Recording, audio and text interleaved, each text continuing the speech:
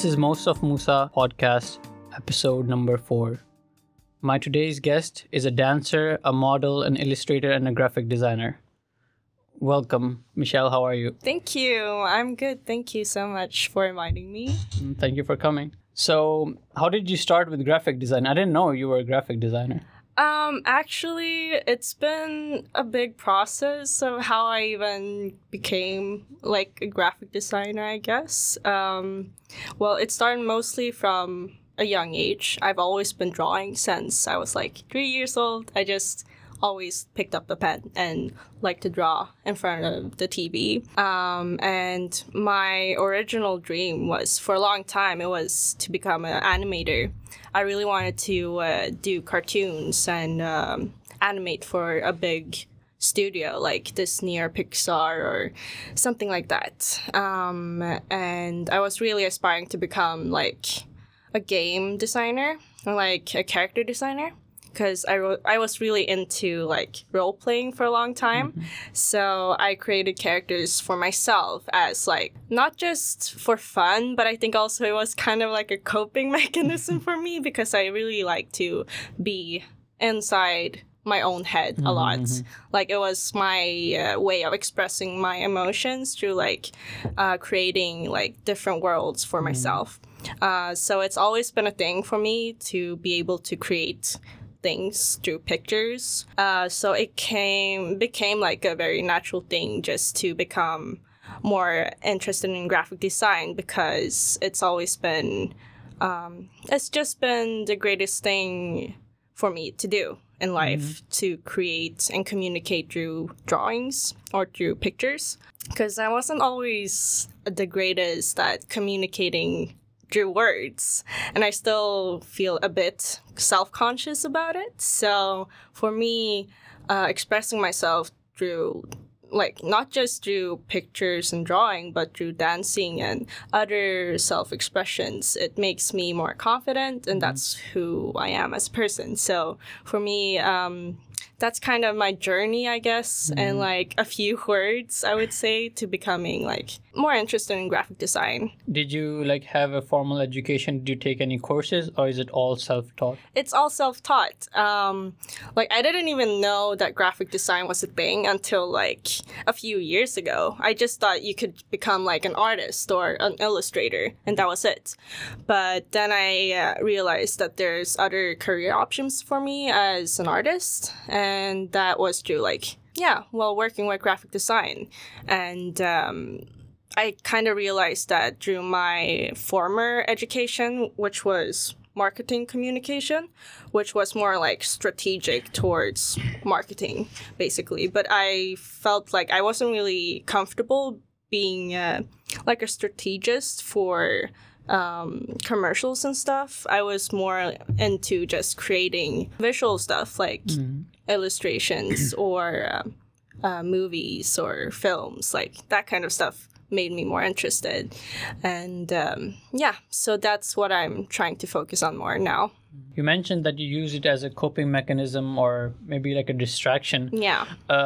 Most of the people I know, like they develop their hobbies or like passion, mostly not just because that they like to do it, but they like to do it because it gives them a platform or like an outlet to express their emotions through whatever art they're doing. It's like a distraction in a way that distracts them from like their issues or like their problems. Yeah, I think it's pretty true. I'm glad that I found that as like my way of coping and expressing my feelings, because there are tons of different ways to like self-harm and harming yourself in ways that are really toxic. But through drawing and kind of getting away from that mindset through just channeling my energy through art, I think it made me become stronger as a person. And I realized that I have self-worth in myself. I think I'm pretty happy that it turned out this way, even though I know that maybe I won't be able to become the animator I wanted to be from the beginning, because that's not my main goal right now in life, to become my career, basically, or to become like my passion, basically. Because I think it's not the way I want to live my life, like drawing every day, like every hour, because that's what I did basically my whole life until like high school. So for me, kind of moving away from that makes me realize like I have other things I can enjoy in life as well. So yeah, I still feel like it's a part of me, but it's not the entire part of me. Yeah, you know? Yeah. Do you consider yourself an introverted person? I am, for sure. I still have like a hard time communicating with a lot of people. I like prefer to just get to know people one by one or like a smaller group of friends, because I feel like that's how you actually get to know a person on a deeper level. But of course, it could be fun to just hang out with tons of new people like a few times, but it would tire me out pretty quickly if I did that like every day.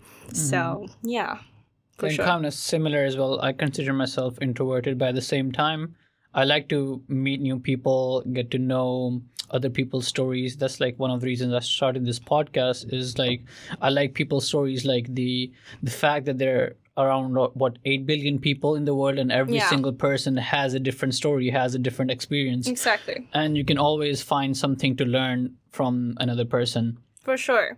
Yeah, I usually tell myself that every encounter I have in life with another person that I've never met, or like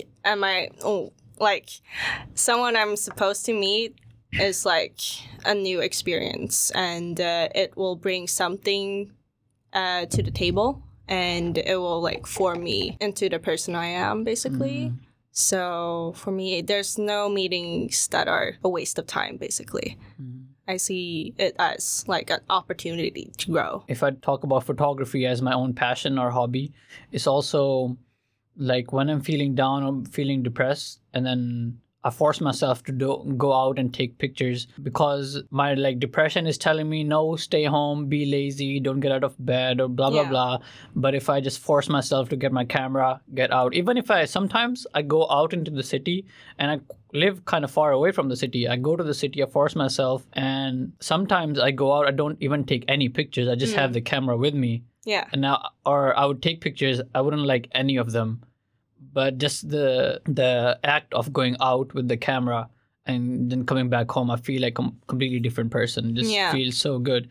And if I get like good pictures, then it's like super great. Yeah, it's just a bonus. Yeah. But like taking the time to get out, that's what actually makes a difference. And I think even if the outcome isn't what you wished for from the beginning, it still gave you something. So I think it's really awesome that you take photos like for yourself. Thank you. So there's always this dichotomy of when you're doing an art. Yeah. Like you wanna make the art good because you want other people to appreciate it, but at the same time, on the other hand, you want to make it as good so you like it as well. Right. And sometimes those things can be conflicted, because for sure. the art I want to do, the pictures I want to take, versus what's popular in the media, what's getting more likes on Instagram, what other people like, is completely different. So I'm like, hey, should I do what I like? Should I? Because I mean, as an artist, you crave attention. Artists want to show their work to other people and get appreciated. So it's like a conflict between myself. What should I do? Should I please people? Should I? Yeah, I see myself a lot in you. Like, that's what I've always struggled with. And that's also what gave me a lot of like pain, because I felt like either I do it for myself, but then I'll compare myself to others that are more popular than me or that have more success than me, than like thinking about my own self growth and like developing more as an artist. And it's like hard to accept the fact that, well, social media controls most of your career right now. It's like, it's an obvious fact that it will either make or break it if you really want to become a creative person. And I think it's really harmful to a lot of young people, because I remember when I was young that I used to upload my art on a certain art page. And then I would see a lot of creative artists that are like really popular because they do what the mainstream wants them to do. But maybe they're not happy Like, that's what you think, that they're happy because they have so much attention, but you don't think about how they feel about their art. And maybe they're not happy. You know, it's like, it's not just about creating things to please someone. It's also about reflecting on what you're doing to yourself. Because it's something that I've thought about a lot as like an artist and as a creative person, is that people take for granted for a lot of time and effort you put into things. Like, people think it's really easy to just make a picture for someone, when it's really not. They don't think about how much time you've invested in trying to perfect your craft and trying your best to become like a great artist for other people and do what they imagined to, like, because it's not just like copy paste. You can't just take a picture in your mind and put it on a piece of paper like that. It takes like a lot of time and patience and like practice. But people still bias like other subjects more than like art, just because. And this society is just not the norm to be like successful within like creative careers, which I think is a shame, because we use pictures for everything. Like, anything needs a picture. It's just that I don't know, it's just not as appreciated, I think, as someone who would, I don't know, be able to express themselves really well through like presentations, or like being able to write a really good text, you know. So yeah, I think it's interesting for sure. Now, creating something original is super hard nowadays.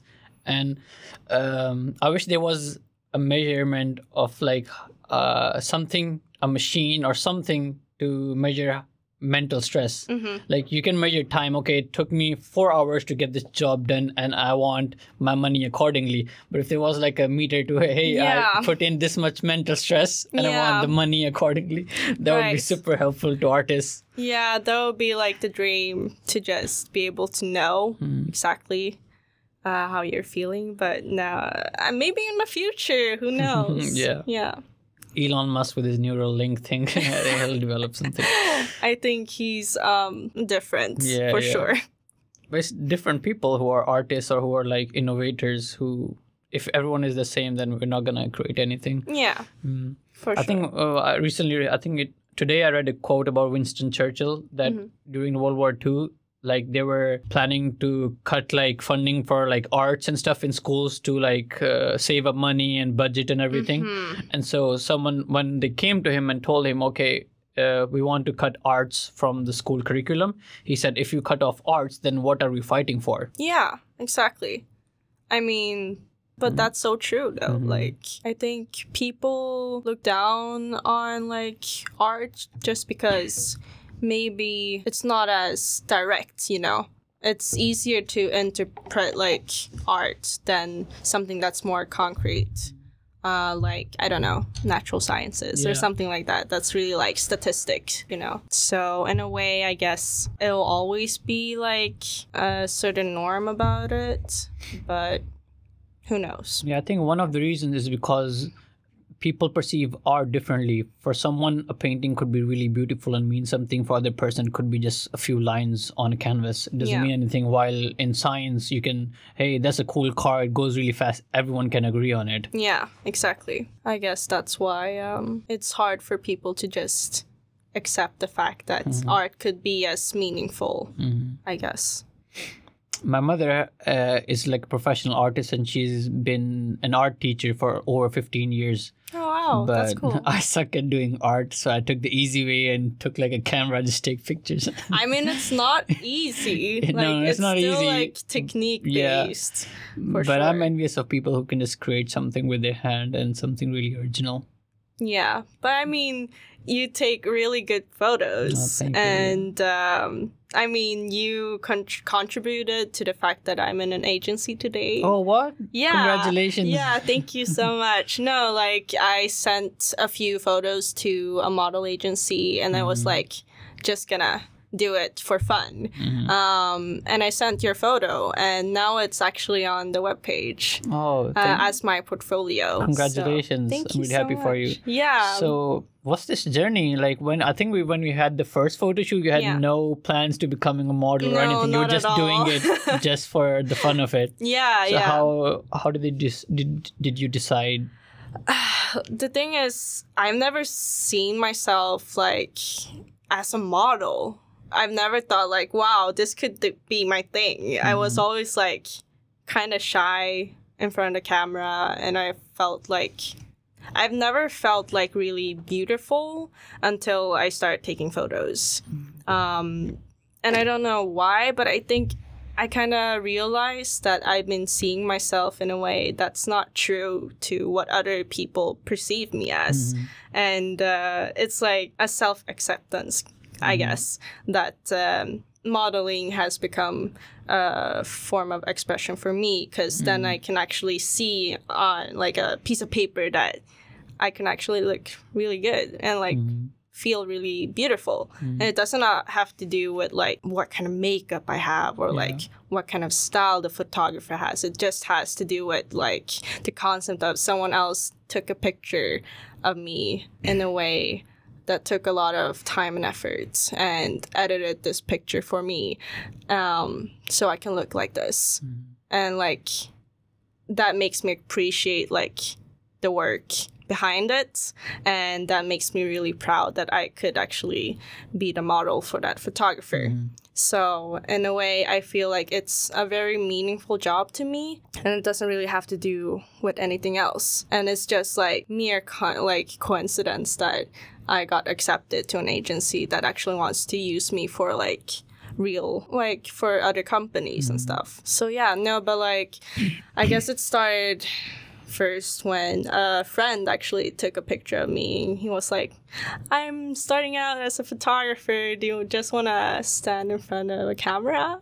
And I was like, yeah, why not? Like, I guess I can do that for you, you know, because he was a friend, and I just thought it would be fun. I didn't really think much of it.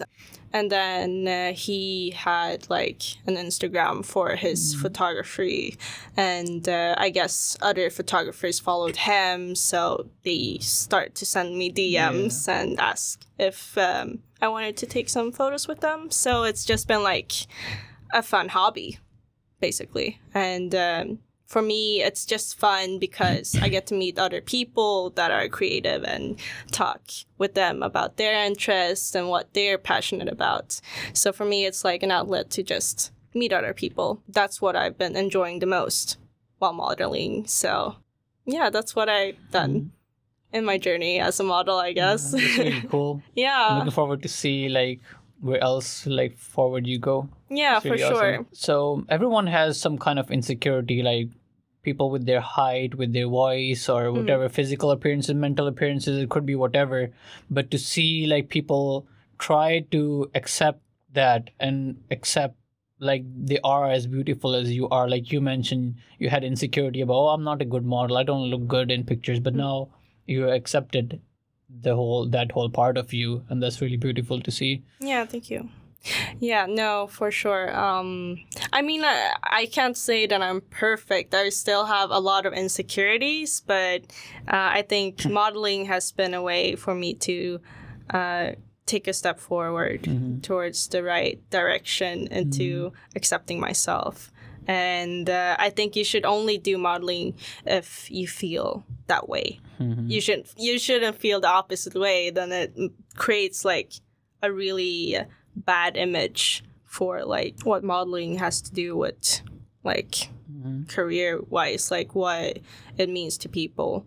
Because like I know a lot of models that have been unfortunately really like tortured by the modeling industry, and I feel really bad for them because they have to go through all these standards of what beauty is and the commercial industry, and I feel like that's so messed up. And I feel like it doesn't have to be like that. But it is. And it's the reality we live in, that there'll always be some kind of standard of what's beautiful and what's trending right now. And I mean, that's always going to be a thing, I think, unfortunately, because people, like human beings as a whole, we always want what we don't have. And we're very jealous of what we don't own. And that has to do with appearances sometimes. Well, most of the time, within like the modeling industry at least. And yeah, I think it's a shame. And I think there should be a lot of more stricter laws about how you can treat models, because there's been a lot of mistreatments towards younger girls, like so many cases of people just treating them like they're not people.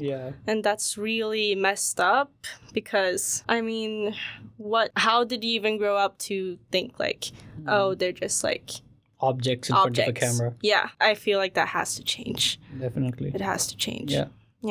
No, I feel a lot of progress in that field where you see like when I was young, it's really interesting to see the progression of what's trendy. When I was young, it's like super trendy to be like very skinny, but now it's more trendy to be like thick and a bit. It's really funny. And then everyone has their own preferences. Like one person could like skinny girls, one person could like short girls, one person could like whatever, everyone has their preferences. But I wonder like who sets the standards? Like who sets this? Okay, this whole industry, models should be tall and skinny. That's it. And after a few years, who decides, okay, this year models should only be like a bit curvy? Like, it's really weird to set something like that. I mean, I would say it's the male gaze. It's always been like, even when I studied fashion for a little bit, they always talked about, well, it's kind of like it's always been very patriarchal to view fashion in a way, because it does have to do with like both about white privilege and like the male gaze, unfortunately. Like not just in fashion, but also in film and like other types of media, anything like the objectification of women has always been a thing. So I think it has to do with that, a lot of it. But then I know there's like a lot of like fashion forecasters or whatever that kind of work with what's gonna trend and what's gonna be like the next thing. But I really think it has to do with a lot of white privilege, because if you look at like big fashion magazines and look at how many people that are white, you can't just look past that fact. It's always been very dominant in the fashion industry.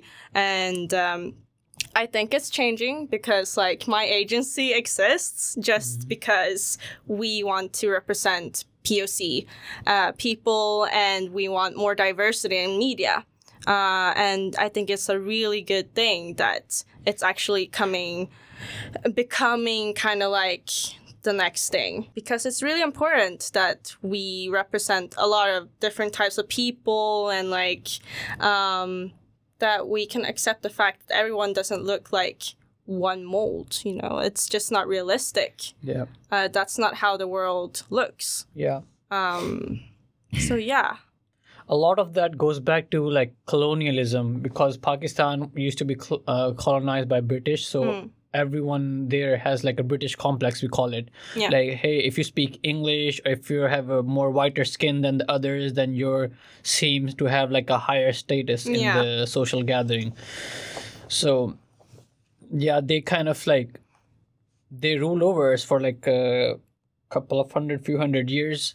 And then even though they were the minority in the region, they set the standards of what's acceptable in the society. We were second-rate citizens in our own country. And so when anyone colonizes someone, they strip away your own culture, so you kind of hate yourself. And then they present themselves as, oh, this is greater than what you are. I guess that's the whole mindset of colonialism, that you guys are savages, you cannot handle yourself, so I'm going to come take over your land.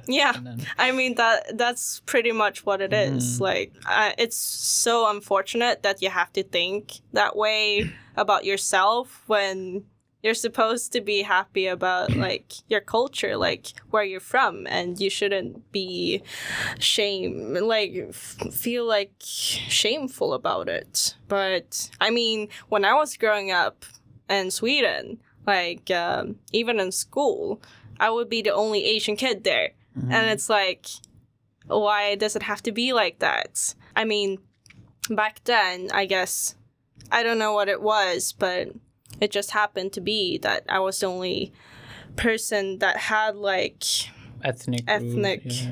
With a different ethnic background. And in a way, it really made me feel like an outsider.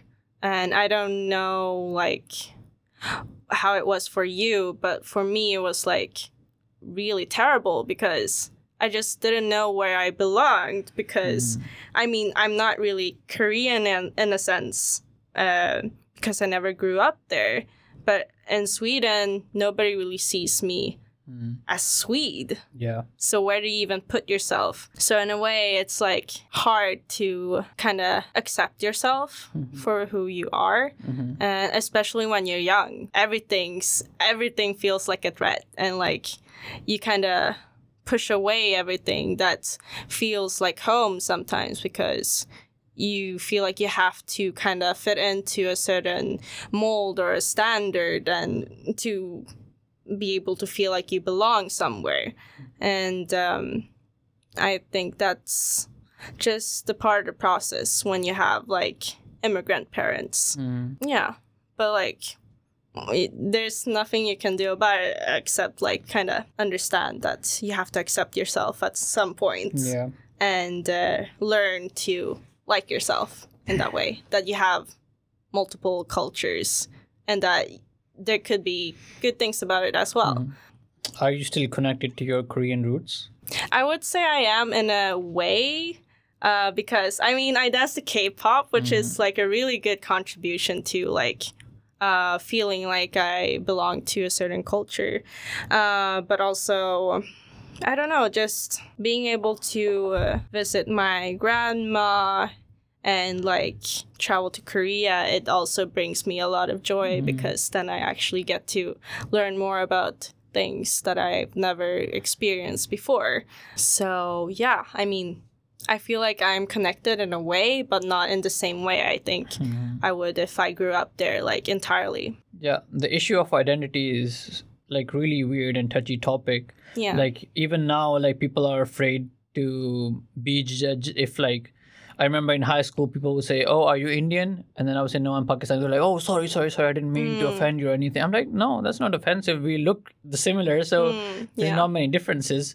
So it's more about just having an open dialogue and looking past my identity. I'm not just a Pakistani. I am Musa. I'm my own person. I have my own ideas. Exactly. And just be judged on those ideas. That's what racism is, basically just judging everything by our appearance and not like what the person is really capable of. Yeah, but I think it also has to do like as a person, like where you grew up. If you grew up in a family that's really close-minded and you didn't really have the opportunity to meet different kinds of people from different cultures, it could be more difficult to understand like from a different point of view, I guess. And in a way, I think it's also important to be responsible for yourself, that you kind of expose yourself to more different kinds of people. Yeah. It doesn't like, I don't think in this time that you can really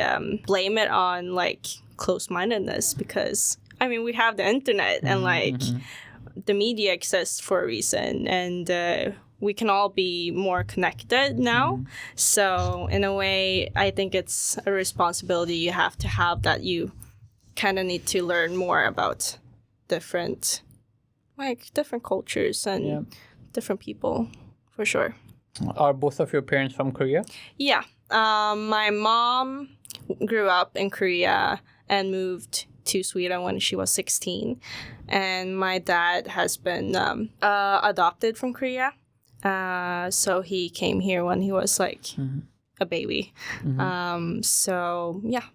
So I guess you didn't have much conflict of your parents having like different, more conservative. I don't know if they're conservative or not, but different, like a Korean mindset versus you having grown up here, have a Swedish mindset. I guess you don't have that conflict, or do you still Actually, a bit, I would say. Like, my mom's pretty conservative because she still grew up there, like, the first 16 years of her life. So I think, in a way, she still connects a lot with the Korean society, but she's also very open-minded. So, I mean, it depends on what topic we talk about. And sometimes she does tell me, like, yeah, it kind of shows that you grew up here because you have so much more freedom, and like in Korea it's a lot of like fight or flight situations, and you kind of have to survive in a different kind of way than here in Sweden, I would say.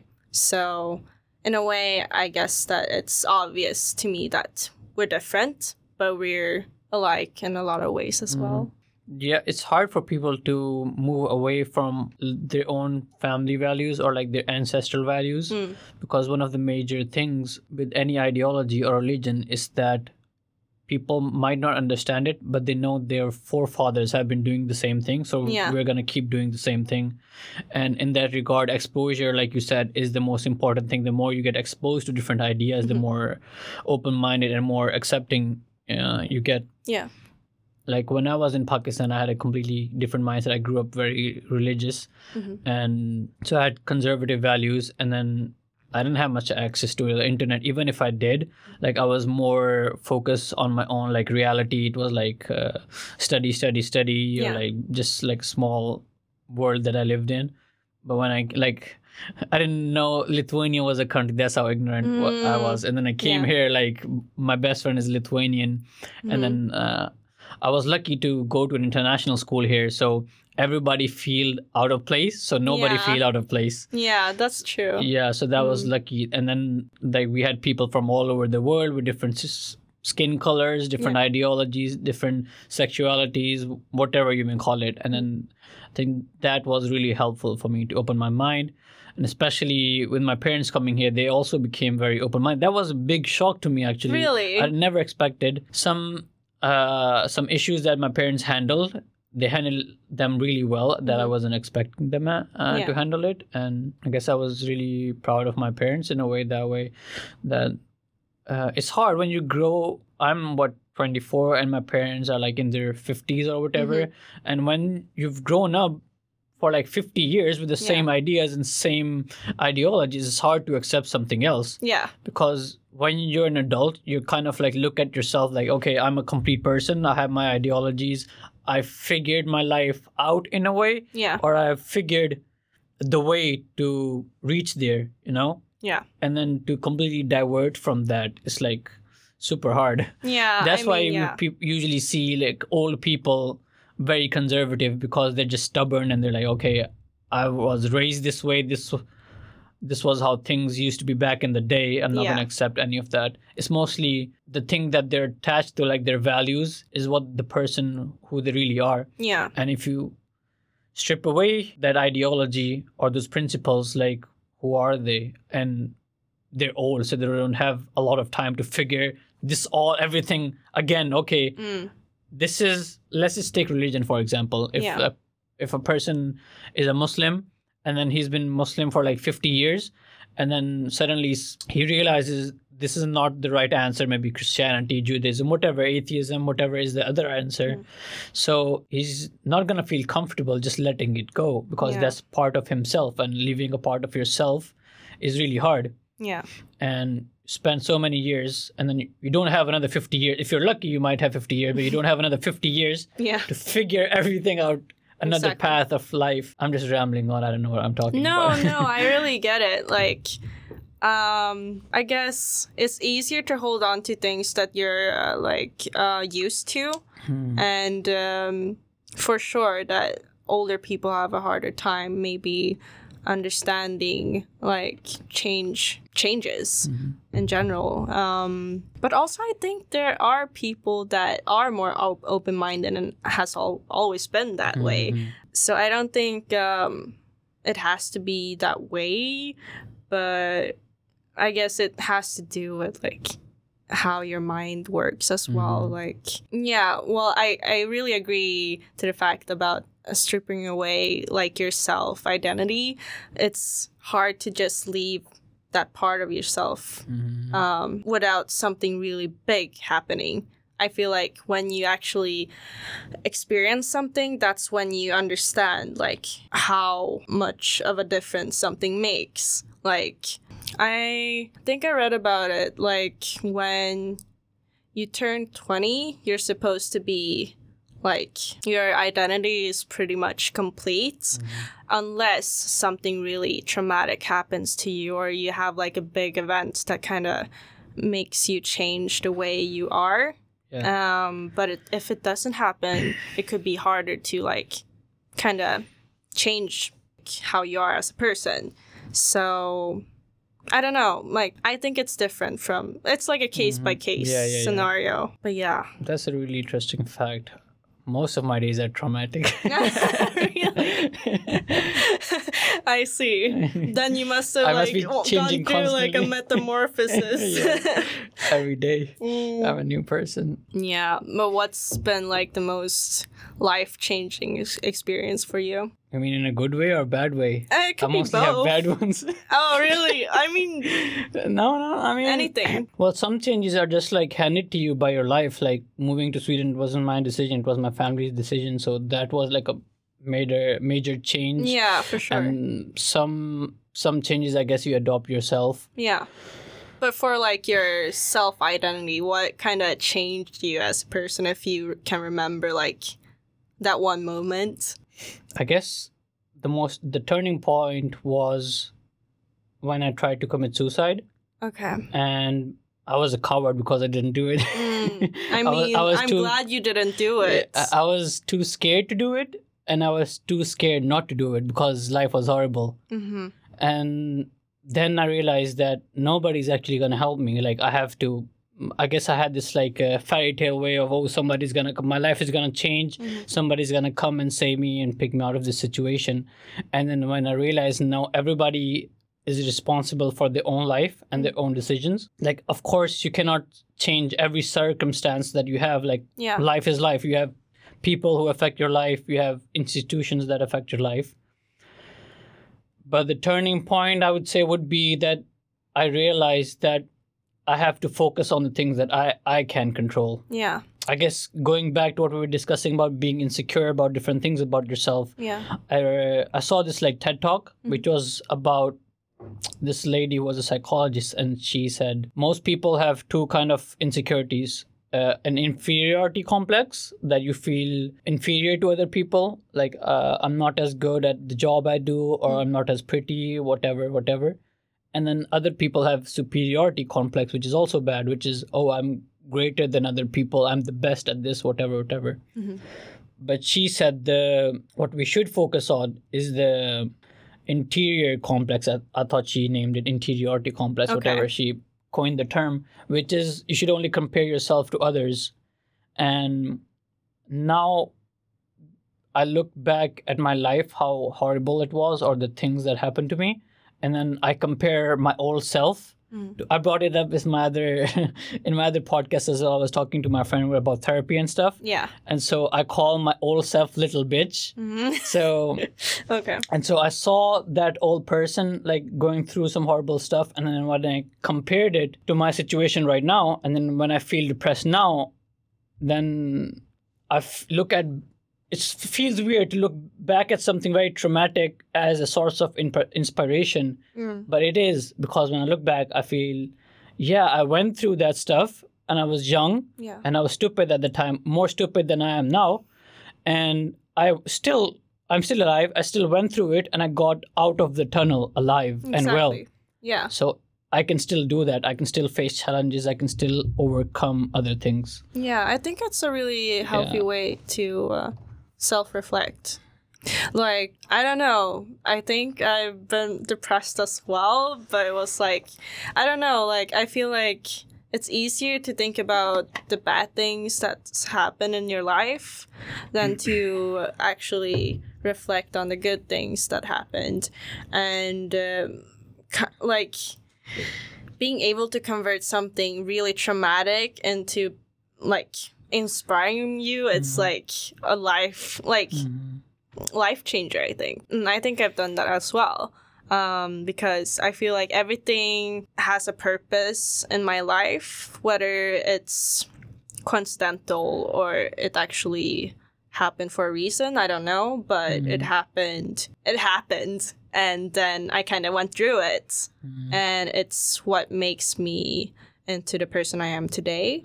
And I think that's something you should always be able to be proud about.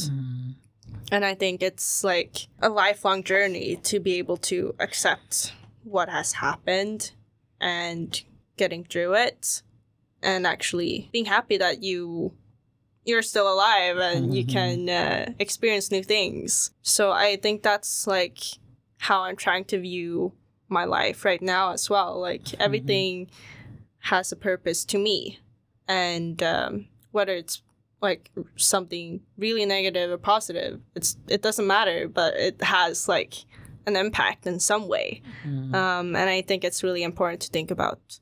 I don't know, it's like really, it's just really easy to fall into kind of putting yourself, like self-pity is like pretty easy to do, but picking yourself up and trying to move past it, it's a lot harder to do. But once you've done it, it's just good, you know? Yeah. Yeah. The difficult thing about life is that you're never you're never done with the struggle. If you went past one finish line, there are 100 more waiting. And like, going back to what we mentioned, like according to psychology, that the reason why human beings focus more on bad memories is because our like evolutionary brain has developed that way. Because when we were like living in the jungle or whatever, like we were cavemen, and then if I went and I ate like a bad mushroom and then that gave me poison, like back in the day we didn't have medical whatever science, so people had to remember all the bad stuff that happened to them so they cannot like do those same mistakes again. So the environment back then was really dangerous. You have to be careful of predators and all that kind of stuff, so you had to constantly remember all the bad stuff that happened to you, so you can, it's a survival mechanism, so you can stay alive. And then we've developed with the same brains now that we always, when we think back, we tend to focus on all the bad things that happened. Yeah, I mean, it makes sense in that way. But, like, nowadays, I think a lot of people kind of think about it. Like, I don't know, like, I have a lot of friends, for example, that has a lot of, like, problems with relationships and, like, finding love because of the fact that, they don't want to go back to dating because they've experienced something really bad. Or like they had a really bad breakup with someone or something like that. But I think it's hard for people to realize it's also a way to actually move past it. Yeah. And when you know more about like what you don't want in life, then it's easier to actually kind of find the right way to go about it. And like, I mean, doing mistakes isn't a bad thing. And you shouldn't ever feel like you failed just because something bad happened to you. Even if you failed, you just accept that as a failure and then just keep moving. The problem is when you stop because of that failure. Yeah. Even taking that example, it's hard to convince another person, okay, you had like a bad divorce, you didn't find love. It's hard to convince them to go after it because there is no guarantee that they'll find it next time. Yeah. Maybe they won't find love the next 3 times. Maybe you have to go on the 4th time because but that's the things with us human beings, that there is no certainty. Like life is so complicated and confusing. I saw a meme, life is actually like a monkey with a wrench trying to fix a plane. Like we don't know what we're really doing. I mean, that's just the way it is. And I just think it depends on like how you view things. I guess it's easier to just think like, well, why should this happen if it's easier for a bad thing to happen? Like, it kind of like takes away, like, it's easier to think like it kind of takes away the chance of something good happening to you, I guess, if you understand what I mean. Yeah. Like the mindset of having like experience that are positive. Because doing something good in general or for yourself is actually harder than doing something bad. Like making money is harder than stealing money. Waking up, going to the gym, working out, having a good physique, eating healthy is harder than just being lazy, eating trash and not eating at all. So all the good things are way harder than all the bad things that we have access to. I guess that's what like makes people like depressed or feel sad or whatever, because it's harder to go into bad habits and adopt bad habits. Yeah, I really agree with that. Okay, moving on to less depressing topics. I love your fashion sense, by the way. Like, thank you. Well, like today, when I was like picking my clothes, what should I wear to the podcast? I was like, she's really like, she dresses really well. So I want to be like, I don't want to disappoint, myself and her. That's very sweet. Yeah. I don't know. I don't really think of it. So I hope like you that like way. my new hoodie. I think it's really cool. I like it. I really like the pattern. Yeah, thank you. Yeah. But how did you develop your fashion sense? Just like, I don't know. I've always been into fashion, I think, in a way. I always felt like, I don't know, maybe it sounds really cringy, but when I was younger, I really felt like, oh, I had to look special for myself, and I felt like different from everyone else. So I felt like, oh, I have to find the next thing that's like, that feels really taboo to wear. And like what I found was like Japanese street fashion book, I think, and like sewing, what's it called, like homeschooling class or something like that. Home economics. Home economics, exactly. That's the topic. Yeah, and I was like, I found this really crazy picture of a girl with like crazy like cyberpunk fashion with like spirals in her hair and like neon prints and like knee socks, and I thought it was really cool, and was like, yeah, that's the look I'm gonna go for. I don't want to be like a normie. So I was like, yeah, I'm just gonna be inspired by that. Yeah. So after that, I was like in middle school, I was like, yeah, I just want to look how I feel inside, kind of. So yeah, I don't know. I think I just been very into it because it's the easiest way for me to express how I feel. And like, no, I just really appreciate clothing for that reason, that you can look like how you feel inside without actually expressing yourself, like talking about it. Yeah. And yeah, I don't know. And I've always been inspired by punk fashion and like alternative fashion, because I was really into rock music. I still am, and like I feel like it's still a very big part of my identity in a way. But back then it was like a game changer. I was really like fascinated by like how people could look so different and so unique, and it was nothing I've seen ever before, because I grew up in like it was supposed to be like a good Christian Asian family and it was really taboo to be anything else. So back then I was like, wow, I just want to be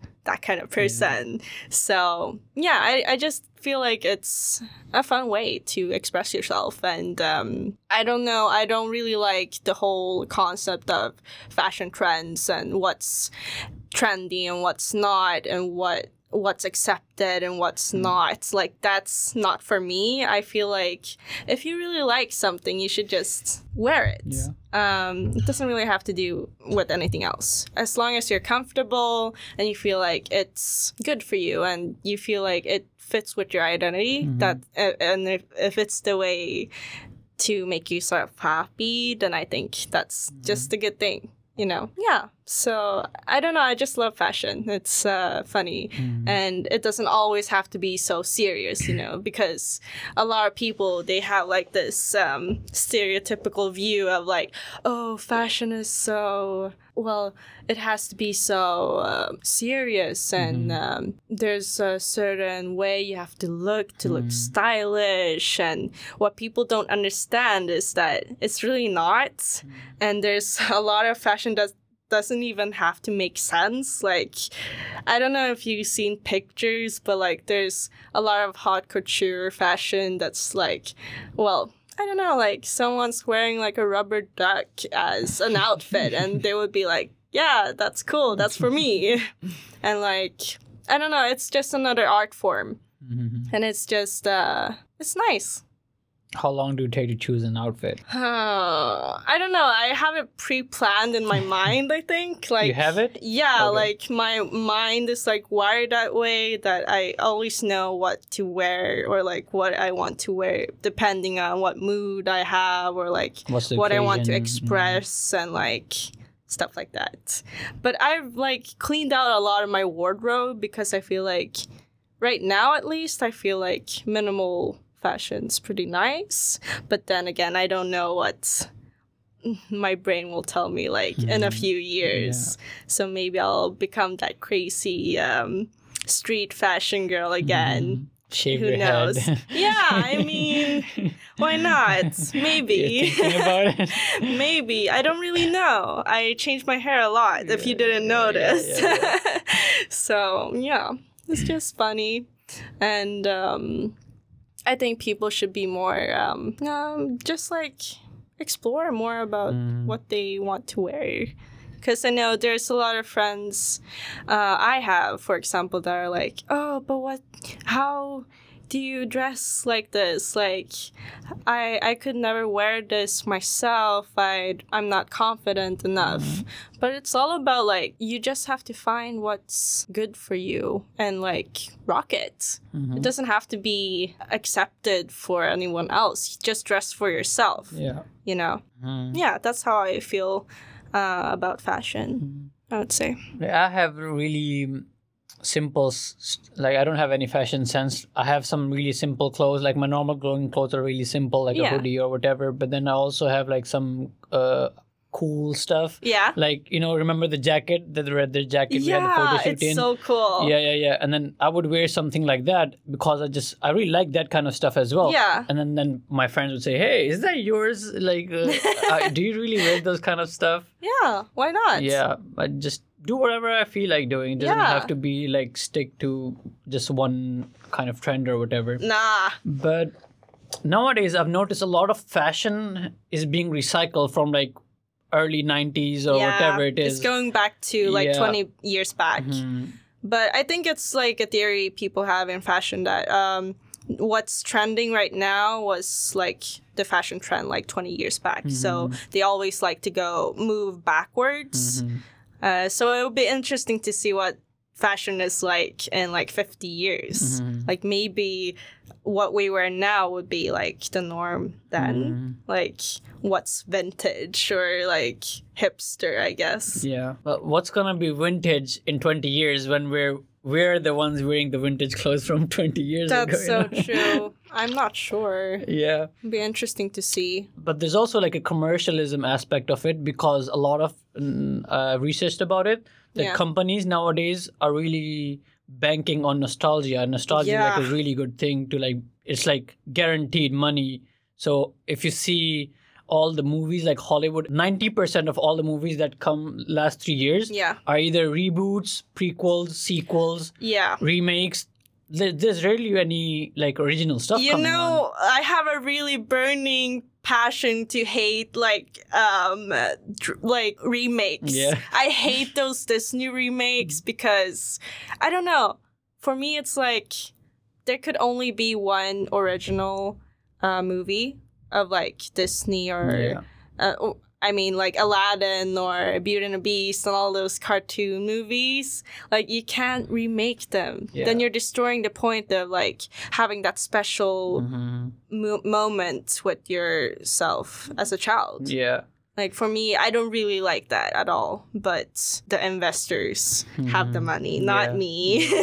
Did you watch the Lion King live? Oh Actually? yeah, I really was hated so that bad. movie. I hated it so much. Like the one thing I have a burning hate for is like when they animate realistically like animals and make them like into humans when they're not supposed to be. Like either you have to make it cartoony or you don't make it at all. Yeah. Like, there's nothing in between that, like, for me. Because in cartoons, you can actually express emotions while you're doing like the whole reality CGI thing. There's no emotions. Exactly. I remember like Lion King was like my absolute favorite movie growing up. And then like I had like a VHS tape of it. I would play it over and over again. Yeah. And I remember when someone would come, like my uncle or whatever, they would change the channel, I would start crying. Oh. And so, you know how that scene where Scar is holding Mufasa and say, "Long live the king," and he lets him go. Yeah. And so I was watching the real life, whatever it's called, the new version. Yeah. And then there's no expression on I or the know. Scar's face, on Mufasa's face, and he just like, "Long live the king," lets him go. I'm like, where is it? What's the Like, point of this anymore? What's the point of making this movie except for making money? Yeah. Like, I hate when people just make it just for the sake of making money. Yeah. Like, you can't really see like the effort people put in anymore. And I think that's a real shame. Not to hate on people that do like really realistic digital animation. I think it's fantastic that the technology exists, but at the same time, it's used for the wrong reasons, according to what I think. Yeah. It could be used in a way where you can create new stories with people that actually have new content, not just recreate things that already has been done. Yeah. There's so many creative people out there. Why do you choose to remake something that's already been done? Like, I feel like it's such a waste of like good talent. I agree. Okay, moving on to the last segment, I always ask my guests this question. What is the purpose of life? Or what is your purpose of life? I get the same reaction every single time.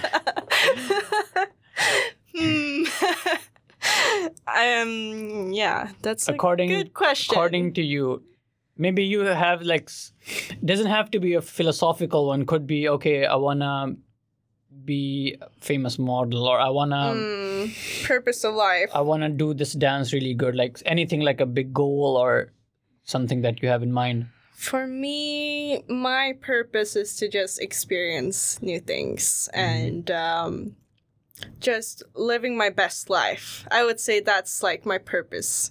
Just to stay alive, hopefully not die soon, and just be my true self.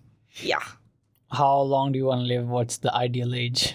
I don't know until like I would hate to become like old and not be able to move around and be like the person I am right now. Like when I start to lose my memory or like you don't want to be dependent on other people. Yeah, that's what I fear a bit. Like I don't want others to take care of me in that way. I would hate for people to do that instead of like live their lives by themselves.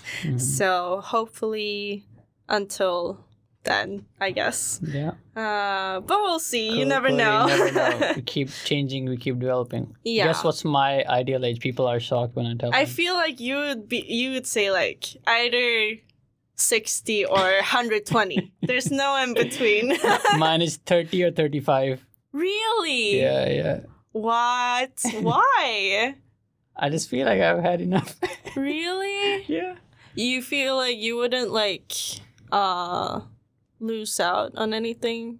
Nah, I mean, human beings are always gonna think like that. Oh, I wish I lived more, or I wish like it's never gonna be enough. But I think I'm content with how long I've lived so far as well. So interesting. Like if someone said, "Okay, you're dying tomorrow," I'll be like, "Okay." I see. Thanks for this life. But then you must cherish like the time you have right now a lot. Not as much as I should. Oh, but you should then if like 35 is like the end goal. But it is. Maybe I'll change. It's just right now it feels maybe my goal would become 200.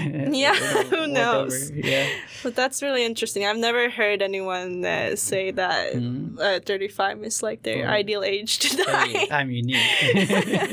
Yeah. Okay. You want to promote your Instagram or Your R10 group.